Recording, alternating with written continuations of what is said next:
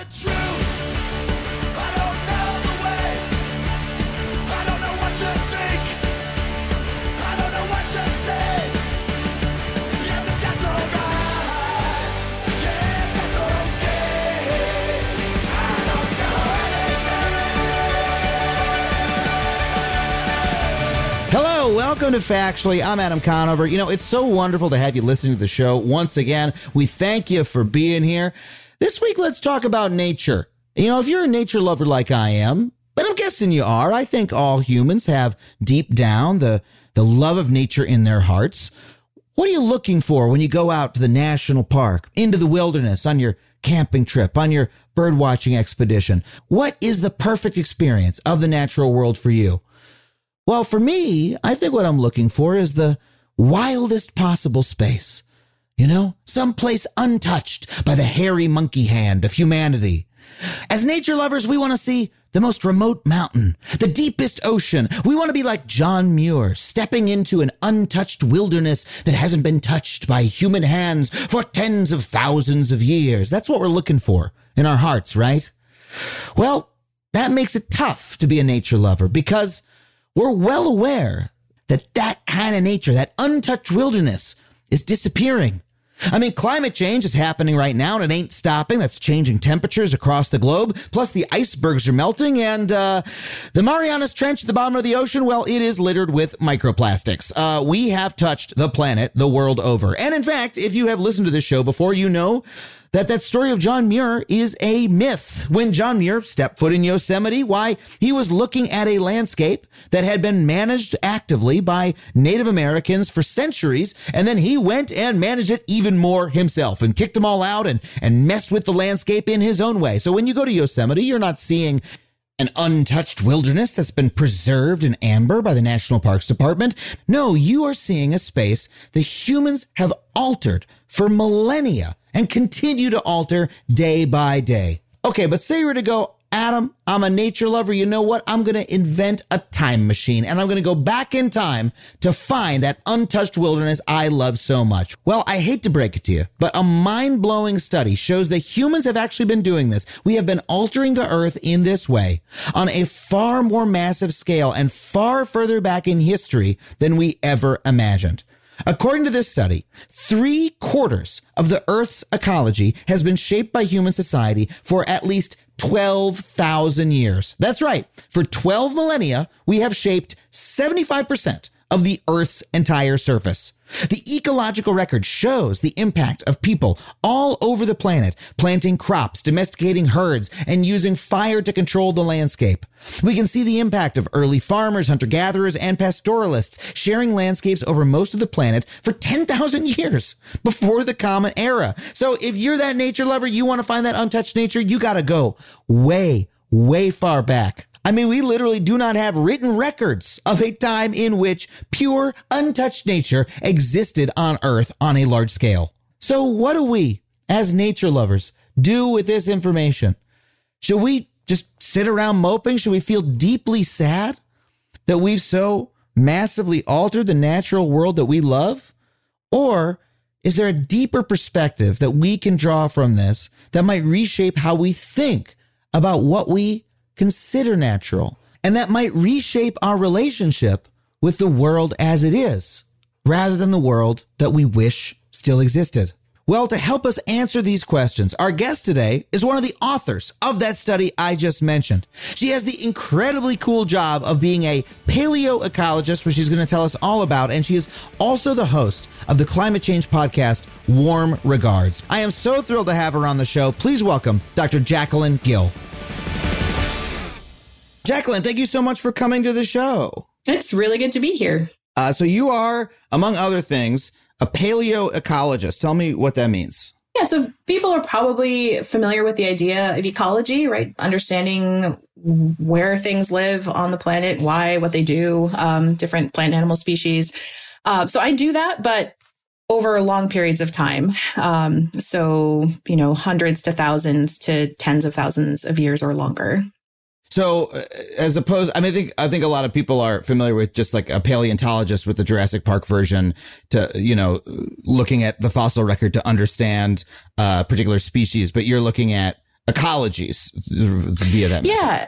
Yeah, exactly. So I'm really interested in, I'm less interested in individual species per se, let's just say. I'm really interested in what they do to each other, how they interact. I do a lot of work on herbivores, so how big animals like woolly mammoths affected ecosystems. And so what we lose from an ecosystem when we lose an animal like a woolly mammoth, what are the consequences of those extinctions? And so I actually like to think of myself as a little bit of a forensic scientist because we have to use these really creative tools, lacking a time machine to go back and reconstruct those past environments. But yeah, it's very, I would say, very much about trying to fill in the picture of what past nature looked like on Earth and how it responded to climate change or people showing up in a place for the first time or the addition or removal of different plant and animals. And you said so that we understand what happens with the woolly mammoth, say when a creature like that is removed from the environment. That makes it sound like you're talking about today, like as part of the point to understand what happens in ecosystems today, not just in the past. Yeah, absolutely. And one of the reasons is that the biodiversity and climate crises just feel huge. They feel enormous. They feel just like this has never happened before. We don't know what we're doing. We don't know what the future is going to be like. And for me, the fossil record is really comforting in this odd way because it's like, okay, we actually have had species extinctions relatively recently. We have gone through periods of climate change. And to me, that information means that we're not headed into the future totally blindfolded. We have these, what we call natural experiments from the past, the very recent past. And, like when it comes to like woolly mammoths, you can think about the modern analog of elephants because mammoths were an elephant. They were a species of elephant. And, we know why elephants are going extinct today. We know why they're threatened. What interests me is, all right, what can we do to prevent that? And also, if elephants were to go extinct, what would be the consequences? And we haven't asked those kinds of questions enough, right? And partly because we haven't had that luxury. We're so urgently worried about protecting elephants that thinking about what happens next is hopefully a road we never go down anyway.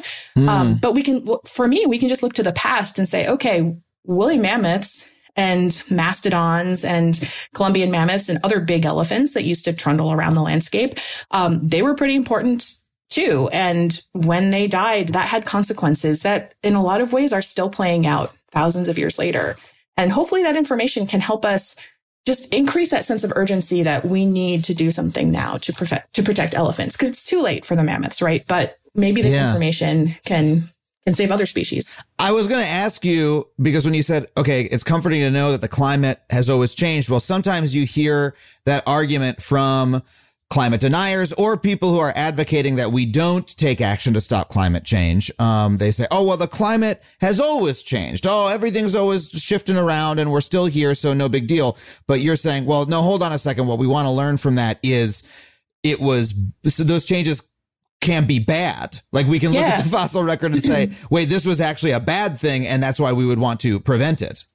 Yeah, exactly. Like if you are okay with your lifestyle being completely disrupted, losing your favorite foods and beverages, dying earlier than you normally would have. Sure. Fine. If that's comforting to you, I guess that's your call. But, but to be serious about it, there's sort of two lessons that I take from that. One is, we often focus a lot on these catastrophic examples. And I do that too. I work on extinction. But there's also a lot of resilience in the natural world, more than I think we appreciate. And to me, what that does is it gives me hope for the future that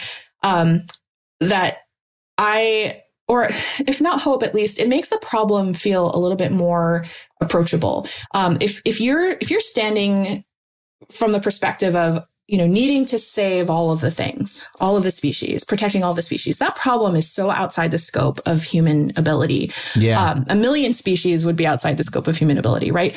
But if you were instead able to say, okay, we have this record of change in the past, And from that, we can say these kinds of ecosystems are probably going to be okay or okay for longer, whereas these others are going to be way more at risk. Then that allows us to focus our attention. It's like doing a kind of medical triage, right? It doesn't mean that everything is going to be okay. We actually do talk in climate change advocacy about climate winners and losers, right?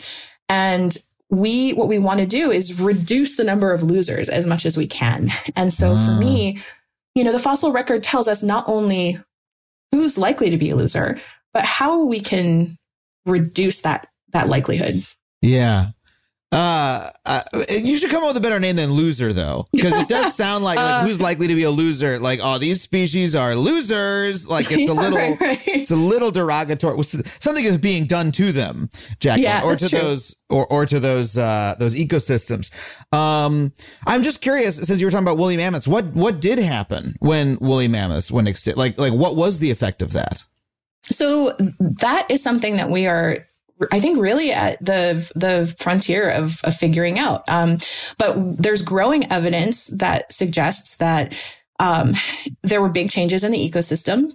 In some cases, like places like the Arctic, that there may have been long-term consequences such that the Arctic today may actually be more vulnerable to climate change in the absence of big animals like mammoths, because those mammoths are thought to, we talk about, ecosystem services, right? Which I don't like. It sounds really corporate, but, it basically reminds us that, these animals play roles. They're not just, pretty window dressing on the landscape, right? So if you think about everything that a woolly mammoth does, it eats, it poops, it brushes the snow away in the wintertime to get to plants. All of those activities are beneficial for certain kinds of plants and animals and may be detrimental to others. But in the case of, say, the Arctic, there's growing evidence that suggests that if you have big herbivores like a woolly mammoth or a muskox, walking around, accessing the snow or the plants under the snow, it helps keep the ground colder. And that helps the permafrost, that layer of frozen ground, stay cold longer, which means that in the warm summers, it's less likely to thaw as much. And if that permafrost doesn't thaw, it's not releasing carbon into the atmosphere, which then accelerates and amplifies warming, right? Oh, wow. So that's just one example of some hypotheses that are actively being researched, both using fossils and in places like, you might have heard of Pleistocene Park, right? It's like the Ice Age version of Jurassic Park. People are trying to experimentally demonstrate that this is true. There have been other examples where if you put up a fence and you keep large herbivores out, and then you warm the ecosystem, if you have herbivores eating plants, then the plants actually respond less to that warming. And if you keep the herbivores out, the plants respond more. There's more of a negative impact of that warming. And so we're not entirely sure why, but these big animals seem to be playing an important role in like dampening the effect of climate change. Yeah. So woolly mammoths going extinct or, leaving the sort of permafrost area actually caused some amount of carbon to be released into the atmosphere at that time. That's what or contributed to warming to some degree. I mean, that is one of the $1 million questions in my field right now. And there's good evidence to support that, but we're still chasing down that idea. Well, what's interesting to me about that is, correct me if I'm wrong, humans played a role in the extinction of the woolly mammoth, correct? Yeah, so that's super debated at the moment, but but I am very, to reveal my own biases, I'm very much in the school of thought that you can't explain the extinction of these huge animals without people. Yeah. I mean, I believe I read Elizabeth Kolbert's book, The Sixth Extinction, years and years ago.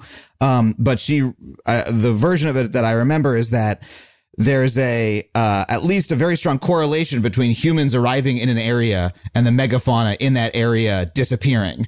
It's very tight. And it doesn't because that's one of the first things that if you look at the global picture, people arrive, animals go extinct. People arrive, animals go extinct. And that's one of the big patterns that you have to be able to explain. If you want to explain these extinctions, which were global, you have to explain the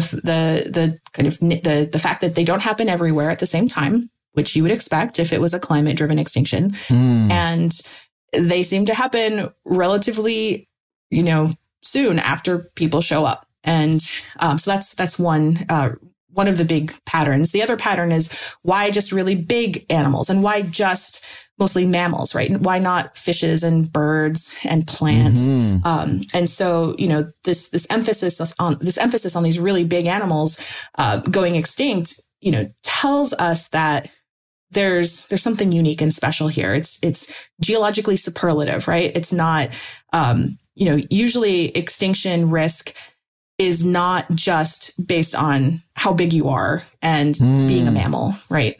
Yeah, but it might be dependent on, hey, there's a new animal roaming around that's especially good at killing large calorie stores and eating them and turning them into clothing and et cetera. Yeah, and people have tried to model this mathematically, and they've shown that you don't have to run around and kill everyone. You actually don't have to kill very many. Animals that are long-lived and don't have a lot of offspring and put a lot of attention into their offspring, people fall into that category generally, usually. You don't actually have to reduce their populations very much to contribute to an extinction. And especially when you factor in that there was some climate changing during this period, and which we know is going to stress populations. And one thing that people should remember, and one thing that frustrates me about these debates, and they've gotten nasty at times, is like climate versus humans versus climate versus humans. Extinction is rarely a simple story. It's usually a 1-2 punch, right? Usually you knock down populations from with some kind of environmental stress, and then something else comes along. It's bad luck, really, in a lot of ways. Well, it's both things. It's many factors at once. Right. And there's a great term that came up I was reading about the 2016 election that I learned this term is the overdetermined, that there's like many inputs happening at once. And it's often hard to pick out exactly which one it is. Like, why did Trump win the 2016 election? Was it, was it this? Was it that? Well, it's all those things at once. You can't really blame one thing. And you also can't say, well, it's very hard to piece out which ones were sufficient, which were necessary. You're like, all these things happen together. When it strikes me, extinction kind of works the same way, but at the very least, where humanity is part of the story. Most people don't like stories like that, right? We want clean, simple, tidy answers. But the natural world is rarely tidy, right? It's rarely simple. Maybe every now and then we get something like a big asteroid that is like, okay, well, that's a pretty clear cause, right? But most of the time, it's going to be these messy, complex interactions. We can, as scientists and as ecologists, we can have physics envy, but our systems will never be that straightforward or simple. What strikes me about what you said is that, okay, if humans contributed to woolly mammoths and these other species going extinct, and the disappearance of those species is affecting, as you say, like the warming of the permafrost, that's like a macro effect that we're having on the climate at a very early period. And so what I'm working my way towards here is that you were an author on a study in April that said that humans have been shaping nature for the last 12,000 years, which is very contrary to what a lot of our narrative is. A lot of times we say, oh, the Industrial Revolution is when we started to really affect the planet. And before that, especially in certain parts of the globe, humans lived in cooperation with nature and didn't affect things that much. And this paper seems to upend that. And I wondered if you could tell us about it. Yeah. So I one of the things that I find really interesting about this is how some people get really upset about this idea, and other people feel very validated because it reinforces their own lived experiences, particularly, indigenous peoples, right? Who, you might think like, well, are we saying that people have caused widespread environmental degradation? It's like, no, that's not actually what we're saying. What we're saying is that it's not the presence or absence of people that's the problem. It's what we do, what we choose to do. It was actually the rise of things like colonialism and capitalism and those extractive policies that are more strongly associated with environmental degradation and extinction risk than the presence of people per se. And there are some notable exceptions, right? These global extinctions of woolly mammoths, and I should also put in a plug for giant beavers the size of black bear and woolly rhinos and lots of other cool animals too. All of those animals go extinct. Anything in North America larger than or half of the species larger than an adult German Shepherd go extinct, right? Like that's not an insignificant event. But with that aside, for the most part, if you look at the pattern of biodiversity on the planet, 80% of the world's biodiversity today is being managed on indigenous lands. So these are places where people have been for thousands of years. This is not an accident. And in a lot of cases, people have enhanced biodiversity. These indigenous land use practices have helped shape biodiversity. And so what we're not saying that people have been a scourge on the planet since we first evolved tool use and spread across the globe. We're not a virus, right? And we're also not saying, people have lived in total harmony with nature all over the planet. And it's only until recently that, we've seen everything totally collapse. Like so many things I've been saying, the real picture is really, it's messier than that. And I think a lot of people today still have this idea that humans are inherently bad. If you care about the planet, if you're an environmentalist, if you care about biodiversity, you might think what we need to do is remove people. But what our study shows is that there are life ways, there are ways of living with nature that can be in harmony or even enhance biodiversity. It's not an inherently negative relationship. And the reason that that's important is not only because if you actually genuinely care about saving biodiversity, it's important for us to understand our relationship as people with the rest of nature because we're part of nature. But it's also important from the perspective of just enforcing indigenous agency. There are efforts, so many conservation efforts have tried to take nature away from the people who have lived with it for thousands of years, as though, from Washington, D.C., we might know better than people in Ghana or people in the Brazilian rainforest, how better to manage their ecosystems. And those efforts so often fail. So just from a conservation perspective, I think what we need is we've known for a long time that we need to adjust our approach to how we live with the natural world and also how Western societies engage with indigenous cultures. What we're just doing with this study is saying, here's 12,000 years of data that supports that. Wow, that is a lot to dig into. Tell me, first of all, just what is in the study? Like, how did you go about it and what did you turn up? It's the first study that really took a global picture or a global snapshot of the human relationship with nature going back for this long, 12,000 years. And it uses a couple of different data sets that are themselves just compilations of many, many, many studies across the globe, and then models that try to basically simulate, like a video game, what the impacts of those relationships might be. So it's using everything from computer simulations to actual archaeological data. So real information on the ground from the archaeological and paleoecological records.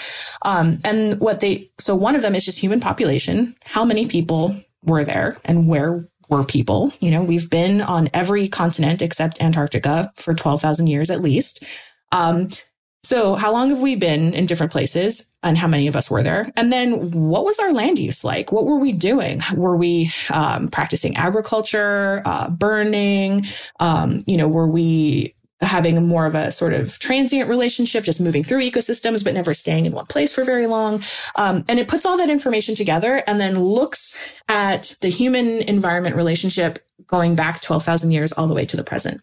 And what we find is that even very early on, you can start to pick up the fingerprints of our actions as people on nature. And those actions aren't always bad. We often think human impacts are inherently negative. And there's a reason that I'm trying to avoid that term. But, if you imagine when people show up in a place for the first time and they might change how often fires happen, the changing frequency of fires is going to promote some kinds of plants versus others. And those changes in plants are going to bring different kinds of animals to that place. And so you could imagine that even in small populations, people are going to can have a noticeable impact. And again, that impact isn't always negative. It just might change the way environments look. It might change what species live in a place, or how many species there are. We move species around. We're really good at that. So, and that's basically what the study does. It just looks at it puts together a big, planet Earth scale picture of what we've been up to, as a human race for 12,000 years. And we find that by 12,000 years ago, up to 70% of the planet was already starting to show, you can see the impacts of our actions in these places. And again, they're not always negative, but they do leave a fingerprint in the fossil and the archaeological record. 70%. Wow. That's a huge amount of land. And, so, I've talked about on my television show on this podcast before, like examples of this. The myth is that either there were no people here before the colonizers showed up, or that the people who were here sort of were just hanging out in the woods without really touching anything and just like leaving everything as it was. When in fact, we now know that this is the example I've used a couple times, that, indigenous folks throughout North America were doing controlled burns that were, sort of maintaining the forest, burning away dead wood, that sort of thing, and also altering it. And that this was a form of land management. And that has always to me been one of the most stunning things that I've learned in my years of doing this. And so you're saying is that sort of land management that was really happening globally. Like that's not just an anecdote. Yes. That is humans were doing that all over the world. Those debates out of North America and in places like Australia and elsewhere, they are directly influencing the study that we did. We are with that work trying to hopefully put the pin in that myth and just say, okay, we're done.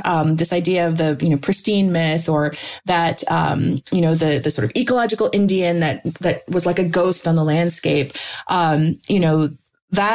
that was a myth. And that was a myth by colonizers who used that myth actively to take control over the natural resources, right? In North America, it goes back to this idea that there was basically a god. People thought they had a God-given mandate to take over the land because it wasn't being developed by Native peoples, and if Native peoples weren't quote unquote improving the land, then Europeans had to take over. And so there's a lot of this myth kind of pops up over and over again. It kind of pops back up in the 70s with the rise of the environmental movement.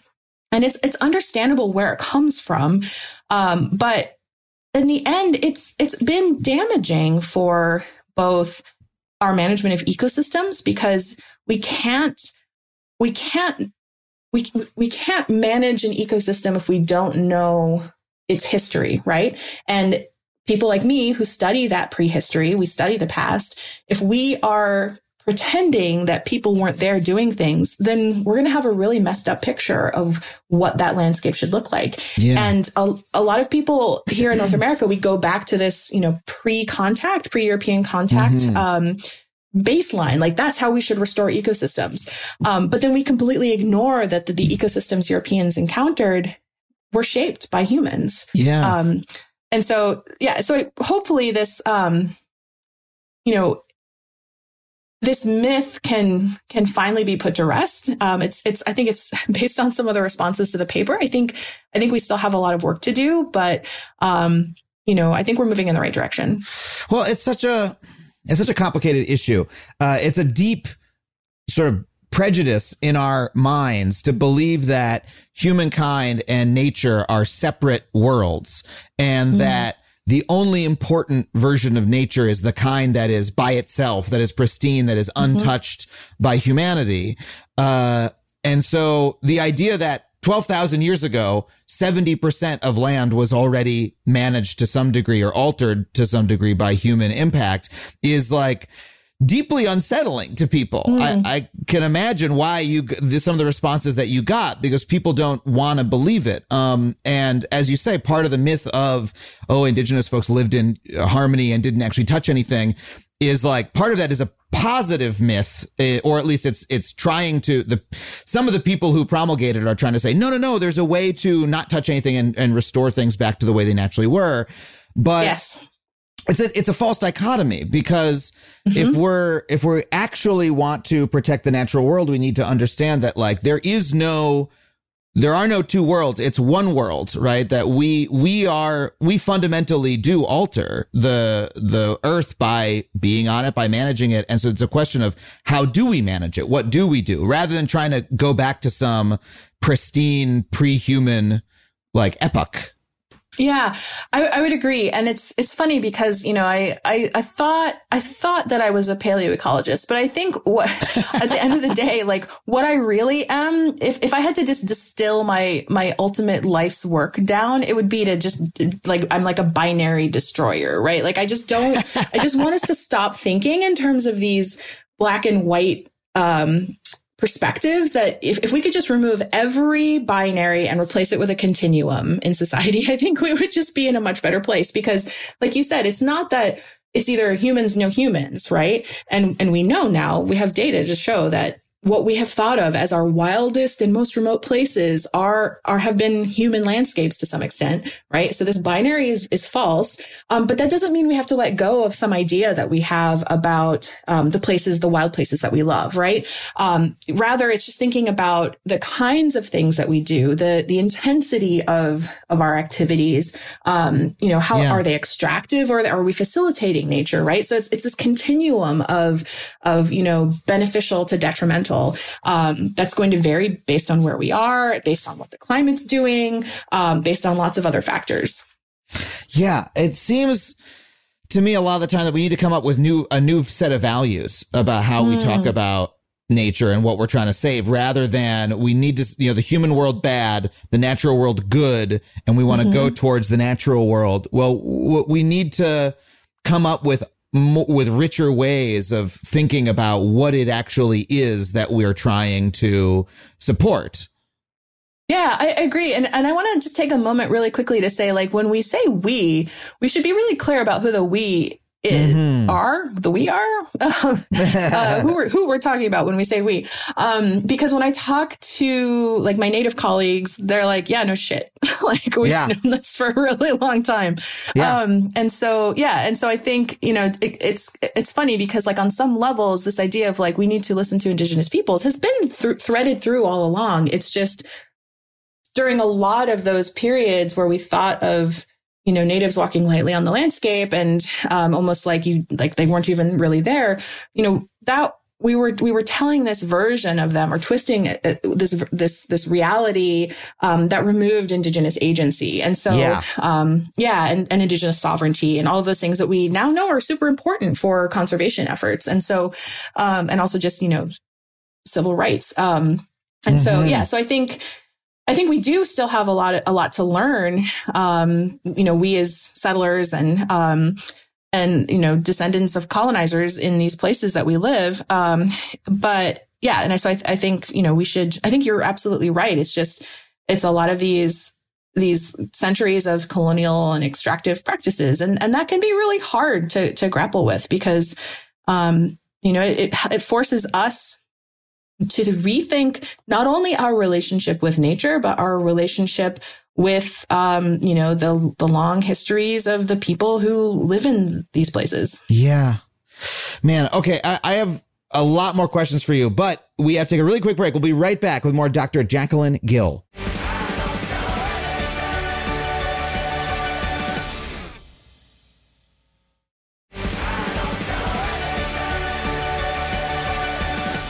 Okay, we're back with Jacqueline Gill. I want to challenge something that you said a little bit because it's something that I think about a lot. You said that despite the fact that this paper says that, humans have been affecting the natural world for 12,000 years, well, that's not always a bad thing. There are sort of good and bad ways to do it. And I agree with that. And I do believe that, the dichotomy between human and natural is wrong, and we need to come up with more granular values to understand what it is that we want to save. But my understanding is also that there are certain ways that by being on the planet, humans affect the natural world in ways that maybe we don't like, in ways that are hard to stomach. Like the one that always stuck with me the most is that you said earlier, by traveling, we bring species from one place to another. Now, my understanding is that by so doing, we like necessarily reduce biodiversity. That if you're transporting species across the globe, you're bringing invasive species in and out, you're sort of combining ecosystems, right?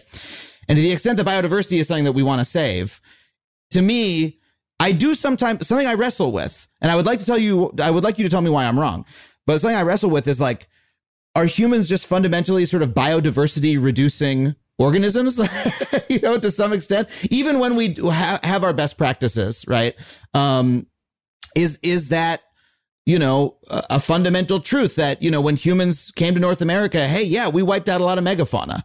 And it seems like it's hard for us to not do that. Oh, okay. There's so many things there I want to respond to. I know. I'm so sorry. No, not at all. It's more just like, how much time do we have? We have as much time as we need. Like, you're getting the Jacqueline Gill view of the world. Please. So one really funny thing about that is that, and I'm going to get so many people mad. So one of my colleagues here at UMaine, Brian McGill, was on a paper that looked at global biodiversity trends. And what they found is that and if you look place by place, so not at the whole Earth, but place by place, biodiversity numbers are actually pretty stable. And that's because species extinctions or extirpation, so like when you take a species out of a place, but it's still alive somewhere else, like we don't have caribou here in Maine right now, but they've been here in the past, but they're not extinct globally. So that would be an extirpation. If you look at those numbers, the balance is pretty even. And that's because, for every species we take away, we're bringing something new in. And so what this tells us is that just species richness, meaning how many species there are, is actually not doing a very good job of capturing the full global picture of our impacts on the planet. So we're very good at eliminating some species with our actions.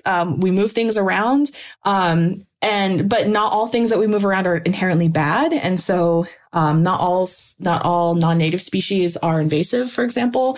And some native species can become invasive under certain conditions, right? Like think about like a cattail on the side of a road that's getting lots of disturbance and fertilizer by the highway can become invasive, even though it evolved here in North America. I always imagine invasive meant purely from somewhere else, but you mean invasive in terms of like dominating other species, pushing other species out, or being like sort of detrimental to the broader ecosystem.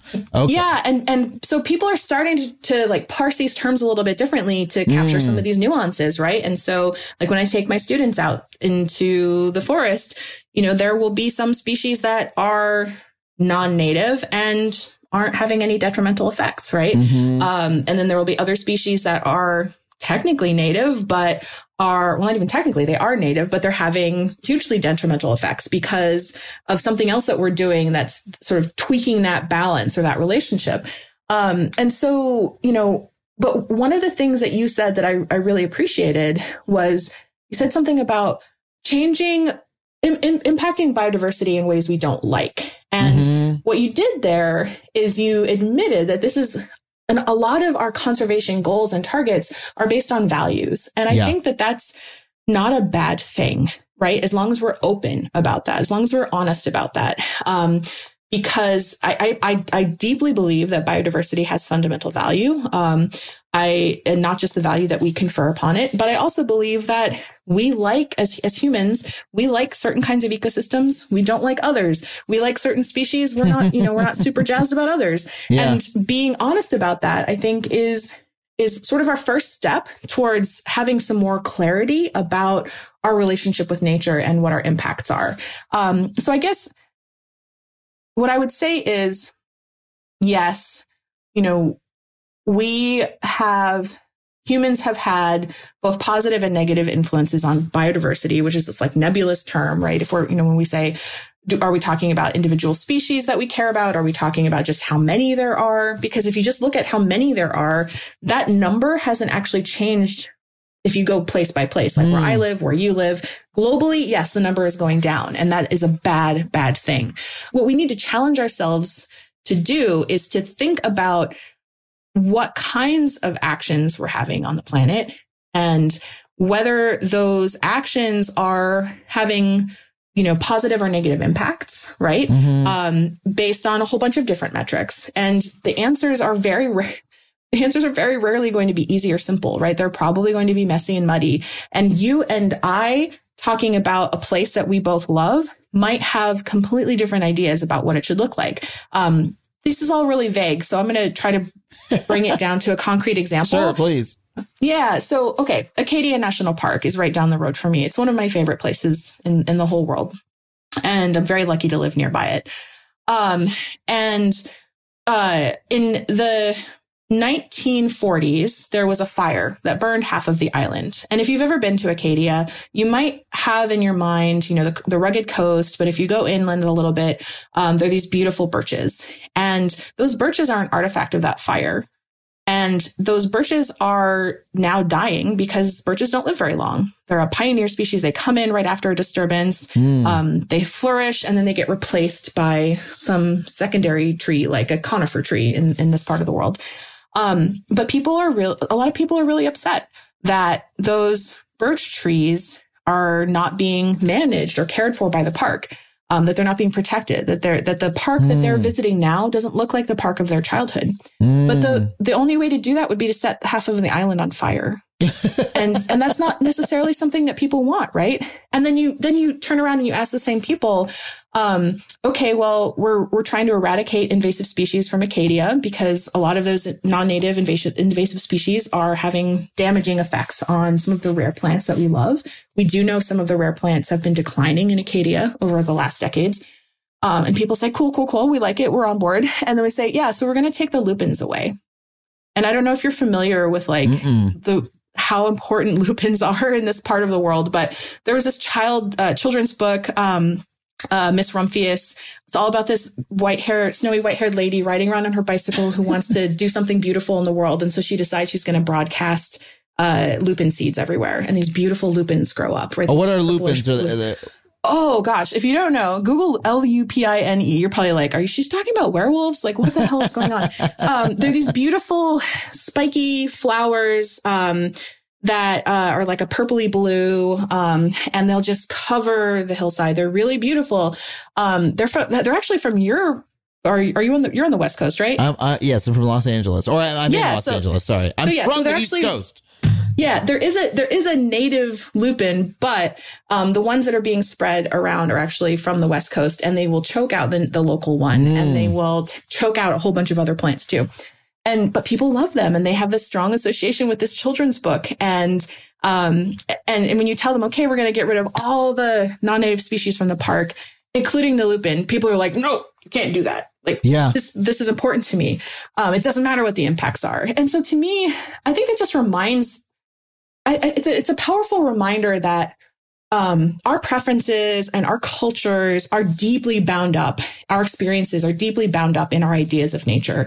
And so it's easy to say we're going to make these decisions because that's what's right for the natural world, and to sort of take ourselves out of it. But those biases, those preferences, those cultural choices have always been there, and they will always be a part of those decisions. And we just need to be open and honest about that. Yeah. And in some cases it might be okay. In other cases, we might have to make trade-offs. Like maybe we do burn half of the island of, Mount Desert Island. Maybe we don't. Maybe we let the lupins go. Maybe we don't. Right. So what I'm trying to say, I guess, is that these are messy conversations. They're deeply personal. They're very place-based, right? They're going to vary depending on where you live. But our perceptions of what is natural are shaped by our experiences, by history, by our cultures, and that makes answering questions like your question really hard in a 1-hour podcast. Right. Is that a fair answer? Yeah, no, absolutely. I mean, these are the questions that I wrestle with all the time. And that's, and this is a topic that we've done on the show multiple times and will continue to do because it's one that I keep looping around to. Like, there are times when I feel like I understand it and all comes together to me where I'm like, no, we exist. We are part of the natural world. We are, in fact, an animal species ourselves, and we manage the landscape. And, that means that, what our real goal should be to, decide what our values are in a way that allows us to live and help the natural world flourish in a way that isn't so stressed out all the time about it, in a way that's healthier, and we can work our way towards that. And then there's other times when I feel like, and this is how I put it when we had Elizabeth Kolbert on the show, where I feel like I'm part of a fire, right? That's like burning through a forest. Like humanity consumes natural resources. We alter the world that we're moving through. And we're just part of a fire that says, oh my God, what are we doing? Right. But we're somehow unable to stop. Like I vacillate between those two ways of looking at myself and my relationship with the world. And the former is the one that I think is correct and I hope is correct. But then the latter is the one where when I look at, a study like yours, that says we've been affecting the world for 12,000 years, or when I think about the fact that, hey, wherever humans go, woolly mammoths and other megafauna just disappear no matter what.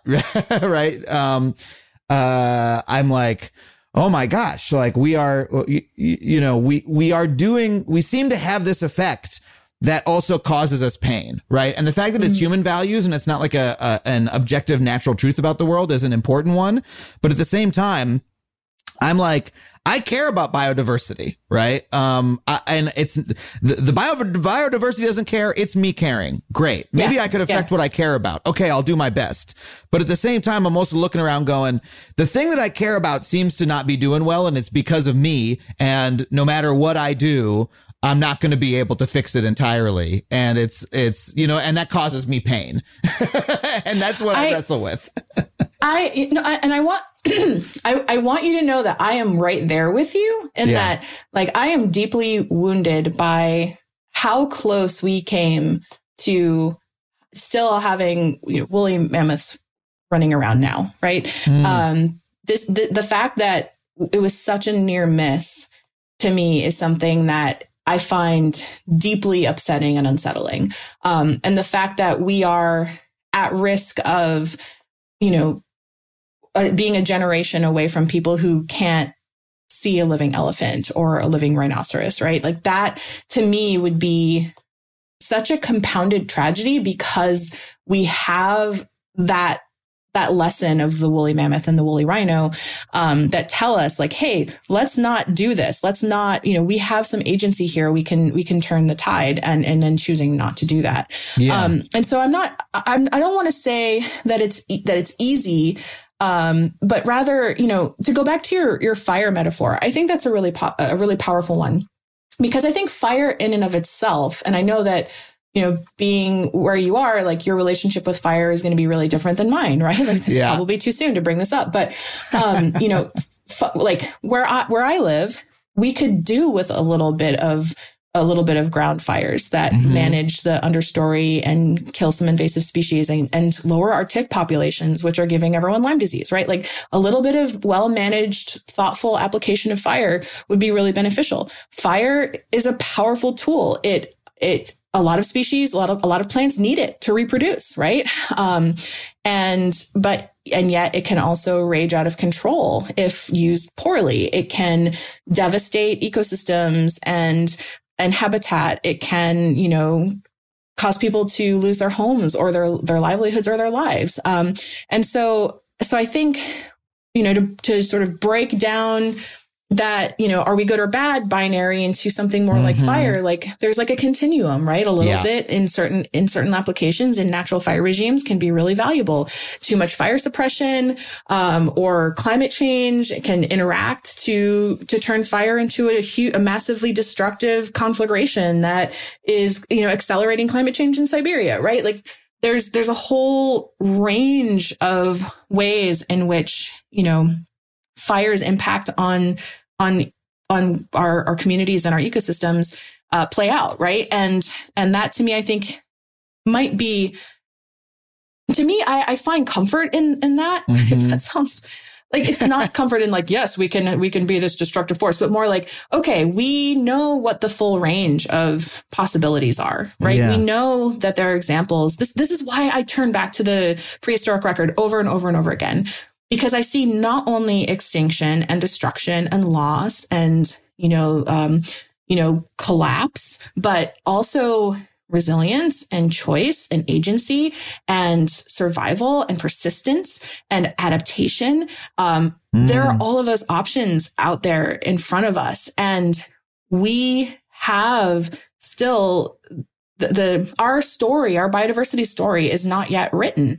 We still have the agency to decide, are we going to be the conflagration, or are we going to be, something that is part of the natural world and enhances ecosystems and creates space for lots of species to coexist and thrive together. Yeah, I agree. I agree with all of that. And that's when I think I just every couple months I wrestle with all of this anew and come back to the point that you just brought me to, right? Which is that we do have choice and agency, and that we don't just need to like weep over, what's lost, or like give up, and say, well, we can't do anything. Like, we have the ability to, make a better natural human world tomorrow than exists today. I think the binary is very deep in me, as much as I try to fight it. And what I express to you is like, it is hard to get away from. And I still end up having those binary values in me. And what's important about the work that you do is it helps us escape it, to say, well, let's look at what actually happened and what actually worked. Like even, I see a lot of people, for instance, solely blame capitalism and the Industrial Revolution for like for negative changes, and say, hey, indigenous folks or other folks, right? The non-colonizers did a better job, and we can just do that. And it's like, well, it's still more complex than that, because like capitalism didn't kill the woolly mammoth, so we have to look a lot more closely at like what our effects are. I'm always super suspicious of simplistic narratives. And I think there's a few reasons that in this particular moment, you were talking about, I can't remember the really great phrase you used, but multiple interacting causal mechanisms bring us to this overdetermined thing. Yeah. Overdeterminism. Yeah. Just this, there's a lot of reasons why I think that we're falling into this trap of trying to look for simple solutions. One is it helps galvanize movements, and I get that. And there's lots of, conditions are super shitty for lots of people. And so there's really good reasons why it's easy to just focus on these big structural elements. But at the same time, I worry that people are forgetting that, corporations produce products that people buy, right? And so there is a consumer. It's not just that Exxon puts money, creates its own money and then shoves it into a CO2 machine, right? Like there are products that are being produced and people are purchasing those products. And the biggest emitters, if you look in the world, some of the top are actually state-run energy companies. They're not corporations, right? And so that, which isn't to say that it's not all of these things don't operate in a capitalist system, but overall, it's easy to fall into the trap of, okay, individual actions don't matter because we have these large structural problems, but then we sort of forget that, collectives can be really powerful in addressing them. And so there's, we can't give away our agency either, right? And I worry that part of the rise that we see in, climate anxiety or eco grief is because a lot of these problems just seem so big and they're intractable. But because we focus so much on large scale forces that are really difficult to change, as individuals or as communities. Well, one of the other things I wanted to circle back to is just thinking about what you said about feeling like you're going through this cycle over and over. And it made me really think of like the cycles of grief and how grief is really nonlinear. I think it's okay. And you shouldn't beat yourself up. If I can just be your like biodiversity therapist for a second. Please. That, it's okay if you're, if you go through these cycles of feeling like, because we're not just mourning we're not just mourning this like event that happened in the past. It's something that's continual and ongoing, right? And every time you turn around, it feels like there's some new crisis or some new loss. But I would say, you know, there are stories of survival and resilience out there too, and more importantly, we can help write those stories. And if the work that I do and the you know, putting the dead to work, you know, putting the past to work to save the future, if that has any value, I would hope it's that, you know, it helps people to understand that there are other ways forward, and that we are not committed to, you know, total, like, I'm not going to mourn a planet whose obituary has not yet been written, right? And, you know, it's not even flatlined, right? And so, you know, just as if I were to go into the doctor with acute appendicitis, that doctor would, I would hope, would tell me, okay, if we don't get your appendix out, you're going to die. But we have the tools at our disposal. Fortunately, we know how to remove appendices, and we're going to do it. And I would say, cool, awesome. You know, I wouldn't expect to go to the doctor and have him say, oh, sorry, you're doomed. Like, that's it. We can't do anything for you, right? Because we know that's not true, right? And we know that's not true about my appendix, which I don't actually have, but that's another story. Neither do I. We also know that it's not true about the planet, right? And so, you know, I worry that if we drift too far into despair, then we give up. And there's really good reasons not to do that. And one of them being like, this is kind of a cool place to live, this earth that we were in. So, yeah. Oh, that's all very, very nice and very helpful. You know, I think what I'm taking away from it is that, you know, anything that reduces our agency is not a great perspective on it. You know, like I want people to not get me wrong. I'm a critic of capitalism, right? But if we say, well, hold on a second, capitalism is the whole problem, we have to destroy capital. I agree, we have to destroy capitalism. But if we wait around to destroy capitalism before we focus on the natural world, it's gonna take a little while, you know. And we should be considering, well, we have the ability to be better stewards at the same time, you know, as we are doing that. We don't need to entirely take ourselves out of it. And I wrestle all the time with, you know, the structural, you know, the need to go fight structural climate change, structural causes of climate change, and my individual role, you know, in it, and my own individual responsibility. How much time am I putting in trying to, like, you know, obsessively reduce my own emissions versus what am I doing to, you know, change the world? The old question of, is it worth it to fly somewhere if your flight is to a climate conference or whatever, is like this like bizarre loop I get caught in. And maybe I will never get out of that loop. Maybe I'll always go back and forth, but it's a bad idea to reduce my own agency and to say, like, well, I'm not going to, you know, let's just start grieving already. Or let's put off doing anything because we need to solve some other problem first, or anything along those lines. And I don't know, hopefully there's a way. Like, I do think that my perspective is enriched by understanding that humans fundamentally change the natural world, as a, you know, that's what human civilization does. That's what your paper shows. But that shouldn't drive me to grief and paralysis. It should hopefully push me to understanding that means I can affect it in positive ways. That gives me agency. It doesn't take it away.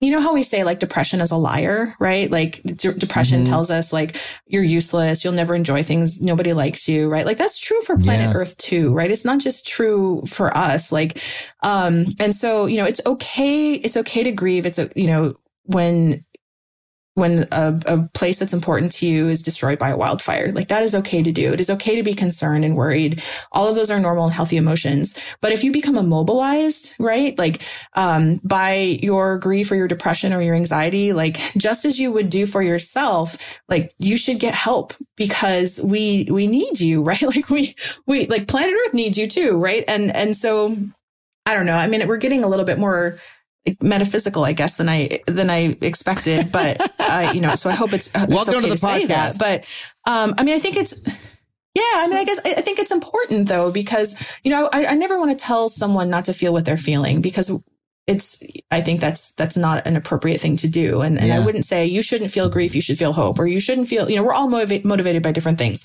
I have close friends who are motivated by anger, others who are motivated by, worry. But there is some good research on this that collectively, if people are only afraid or they're only sad, then they can shut down on average. Not everybody, but most people broadly.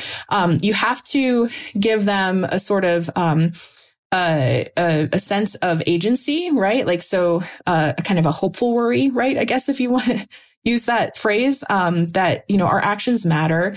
It will always be worth it to fight for the things that we care about. And, everyone can pitch in from wherever you're at. Right. And so I think that those are the messages that I hope that people will take from this kind of work, and that, and also that, it can feel very much like we're just stumbling in the dark, or going into the future with a blindfold on, that we don't know our way. I take great comfort in the fact that the fossil record is like a blueprint, right? It's literally showing us, it's like planet Earth left us a whole series of clues about what to do to get us out of this, what works, what doesn't work, right? We have that. Those are tools we have at our disposal.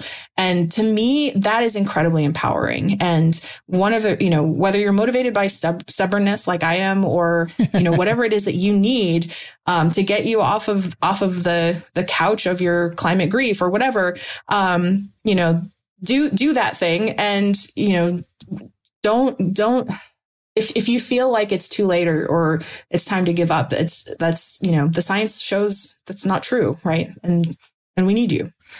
Oh, that is a wonderful note to end on. Thank you so much, Jacqueline, for that stirring call to action, for helping me once again process my climate grief, my biodiversity grief. I can't thank you enough for coming on the show. And where can folks find you and find out more about your work? You can find me on Twitter at Jacqueline Gill. And I also host a podcast called Warm Regards. So if you enjoy these kinds of conversations, you can find us there as well. Thank you so much, Jacqueline. Wherever you listen to your podcast, isn't that what we say? That's what we all have to say. That's the podcaster's curse, is to say that goddamn phrase. But it's like we all know that. Like, why do we say anyway? Whatever. Because people ask. People still say, "Well, where can I hear your podcast?" And I'm like, I don't know. What app do you use? This is okay. Thank you so much for being on the show, Jacqueline. Thank you so much for having me. And and I'll send you a bill for the therapy. Thank you.